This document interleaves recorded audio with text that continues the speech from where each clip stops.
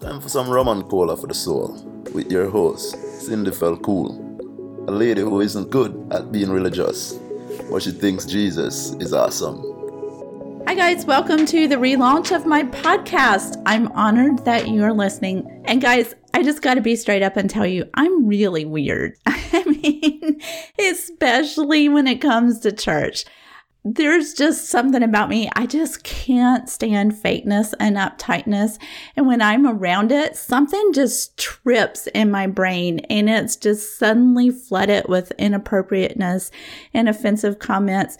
I really do try to hold these things back. But oh my goodness. The worst for me was probably doing moms groups because as a young mom, I was battling anxiety and depression and I was so insecure. And when I would go to moms groups, it always felt like it was just this gathering of extremely with it moms who humble bragged and told all these stories where they were trying to act like they had problems, but they weren't real problems. And I was just like, what world are you guys living in? Because that's not my experience at all. And so as I would sit there, I would listen to all these stories and that thing in my brain would always trip. And I really wanted to have friends and I wanted to relate to people. But that thing just always happened to me when I was in moms groups. And like one time I was visiting a moms group.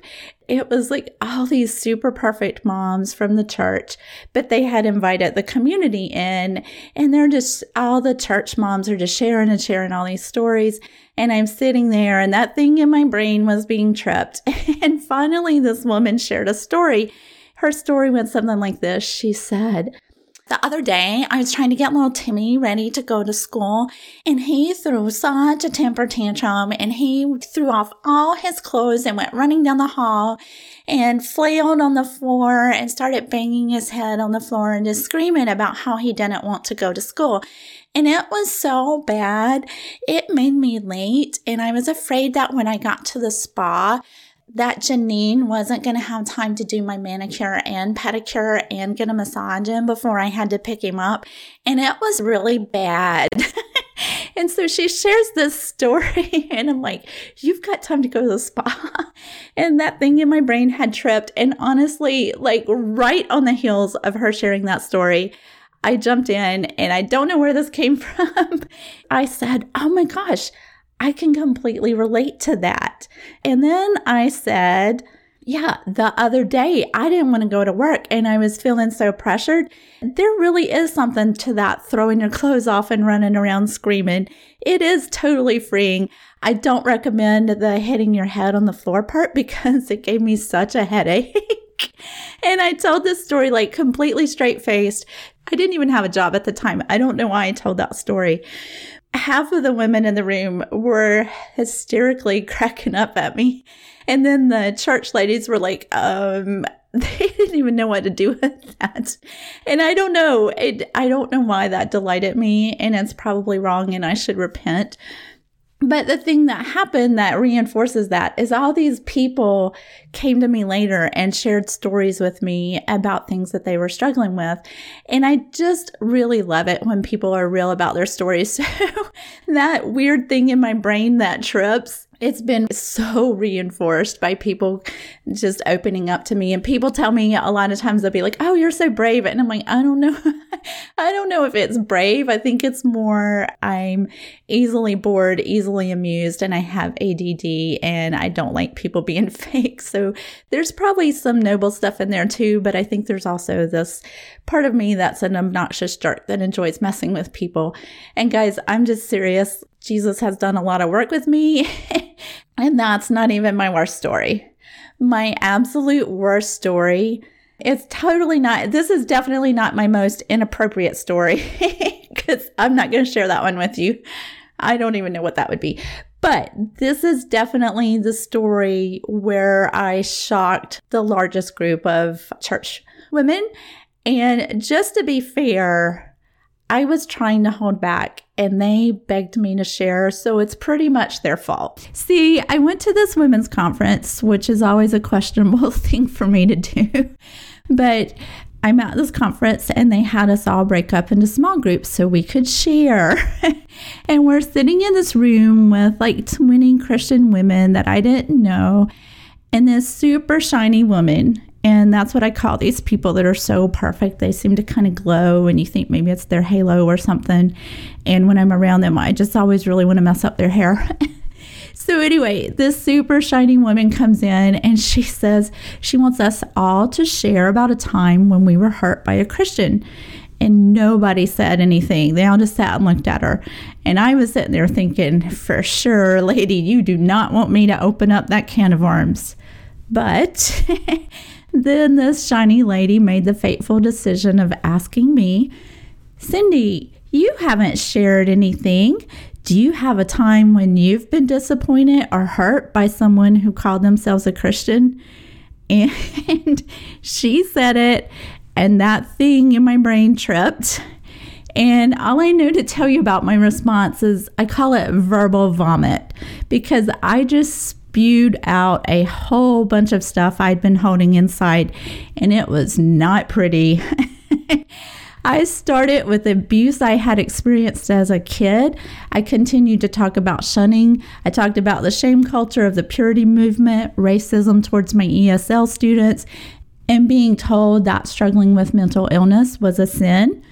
And it was bad, y'all. I mean, after my verbal vomit, there was this awkward silence where women in the room were all looking at each other. They're looking at the floor. They're looking at the ceiling. They're desperately looking at the shiny lady, just hoping somebody's going to rescue us from the extreme awkwardness of the moment.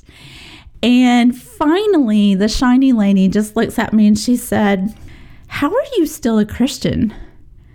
And I immediately replied, because I know that none of that is what Jesus is like. And if you think about it, it's really kind of funny or sad. I mean, I'm going to go with funny because I like funny. But it's funny that was her question, because we were at a retreat where we were going to be talking about church hurt.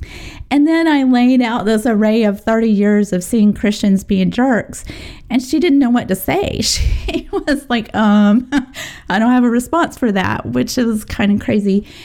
And I think she was prepared to give a defense of Christianity based on the behaviors of other Christians. But when we are faced with the behaviors of so many Christians behaving badly, I think it leaves all of us asking the question, why is anyone a Christian? Nothing makes me personally doubt my faith more than the behavior of other people who call themselves Christians. And also, honestly, the overall American church culture. It's not just the things that I've personally experienced, it's also the things that people like you tell me. And I know that some of you have been deeply hurt by people who call themselves Christians. Some of you have been abused by church people, and some of you have been shamed by the culture of church people. Some of you have been absolutely hated by church culture because of your sexual identity or your gender identity. And others of you have put up with disrespect your entire life because you were taught to live up to an unattainable standard. And some of you have always felt like second-class citizens in God's kingdom simply because of your gender. And the list of atrocities being done in the name of religion goes on and on. And as you consider your own disappointments, those of people around you, and the abuses we've all heard about in the news, we all have to wonder, why are any of us still Christians? How do you know that's not how Jesus acted when it sure seems to be the way his followers act? And here's the deal, y'all. I know that all that hurt I've experienced from church people and all the atrocities that I've read about and the things that you guys tell me and the things I've witnessed, I know that Jesus wasn't like that because I read the Bible and I know what Jesus did. And I know that Jesus empowered women, and I know that he stood for justice. I know that he constantly preached against hypocrisy. He taught us to examine our own hearts and to actually become better people. And he freed people from shame, and he forgave people and empowered them to overcome their guilt. And he dismantled every single religious belief that said some people were better than others. And guys, even the extra biblical accounts of Jesus affirm that Jesus was all about empowering people. And we may not ever agree on every single doctrinal issue, but even the most cynical doubter can see that the abuses I've outlined so far do not align with what Jesus taught and what he did. But there's still this big glaring disconnect of what Jesus taught and how people who call themselves Christians act.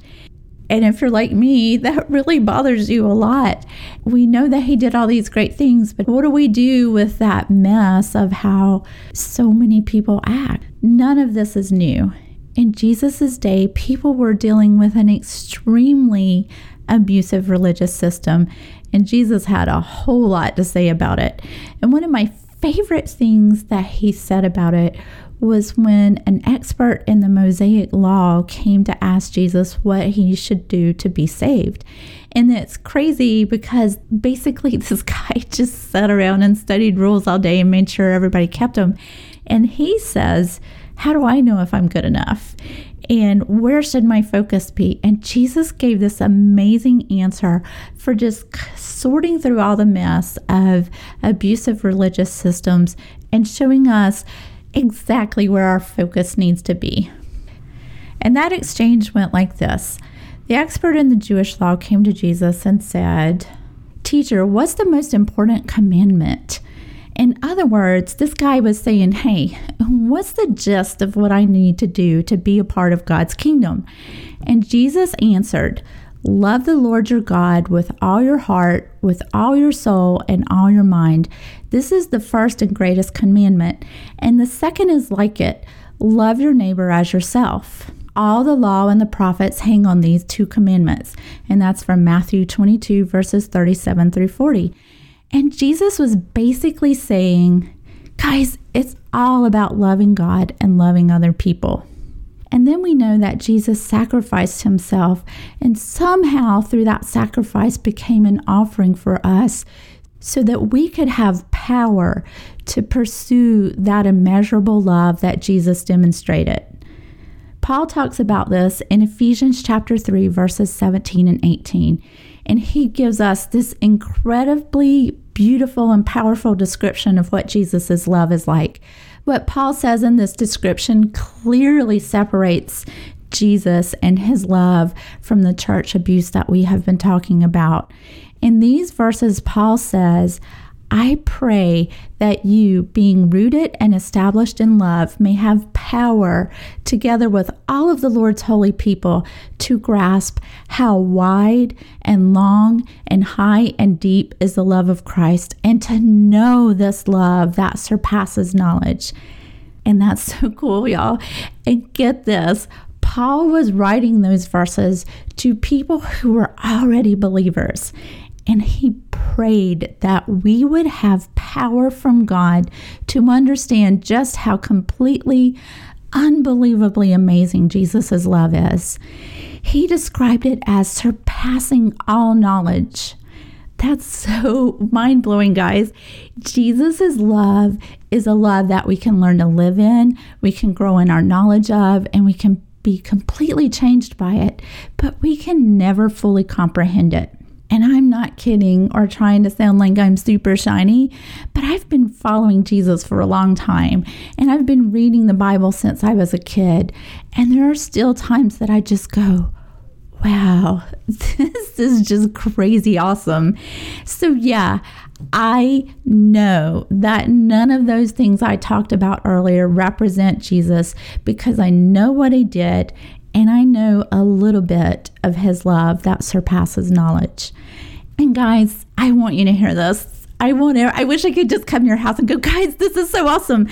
I really want you to know that it is knowing that none of that abuse represents Jesus that fills me with so much hope and makes me still want to follow him.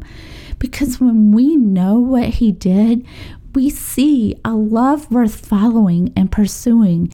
And when we think about all the abuse in church culture, that answer isn't in finding better Christians or focusing on the good ones. It's in looking at what Jesus demonstrated. Jesus wouldn't have been worried about how to maintain our broken system. He spent his time empowering victims and demonstrating how much God absolutely loves them.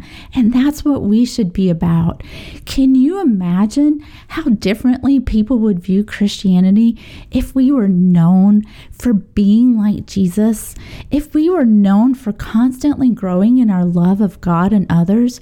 I mean, how cool would it be to be part of a Christian community that had a reputation of those crazy people over there, and they really love other people? We can form those kinds of communities, and we can grow together with other believers and live in a transformational love that rises above the current church culture and shows the world that Jesus is not like any of that abuse we have seen. And it begins with knowing him. And knowing him begins with reading his story. In my next few podcasts, I'm going to be sharing with you some of my insights on how I read the Bible. But for right now, I hope you're excited about the why. I hope you are beginning to imagine what it would look like if we all took our eyes off of the mess of American church culture and began to look at what Jesus did. I hope you want to know what he's like. And my challenge for you right now is to go start reading the book of Luke from the Bible and look for the love that Jesus demonstrated in every story.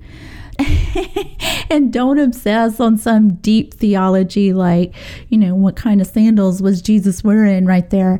Just ask yourself, how does this story demonstrate love?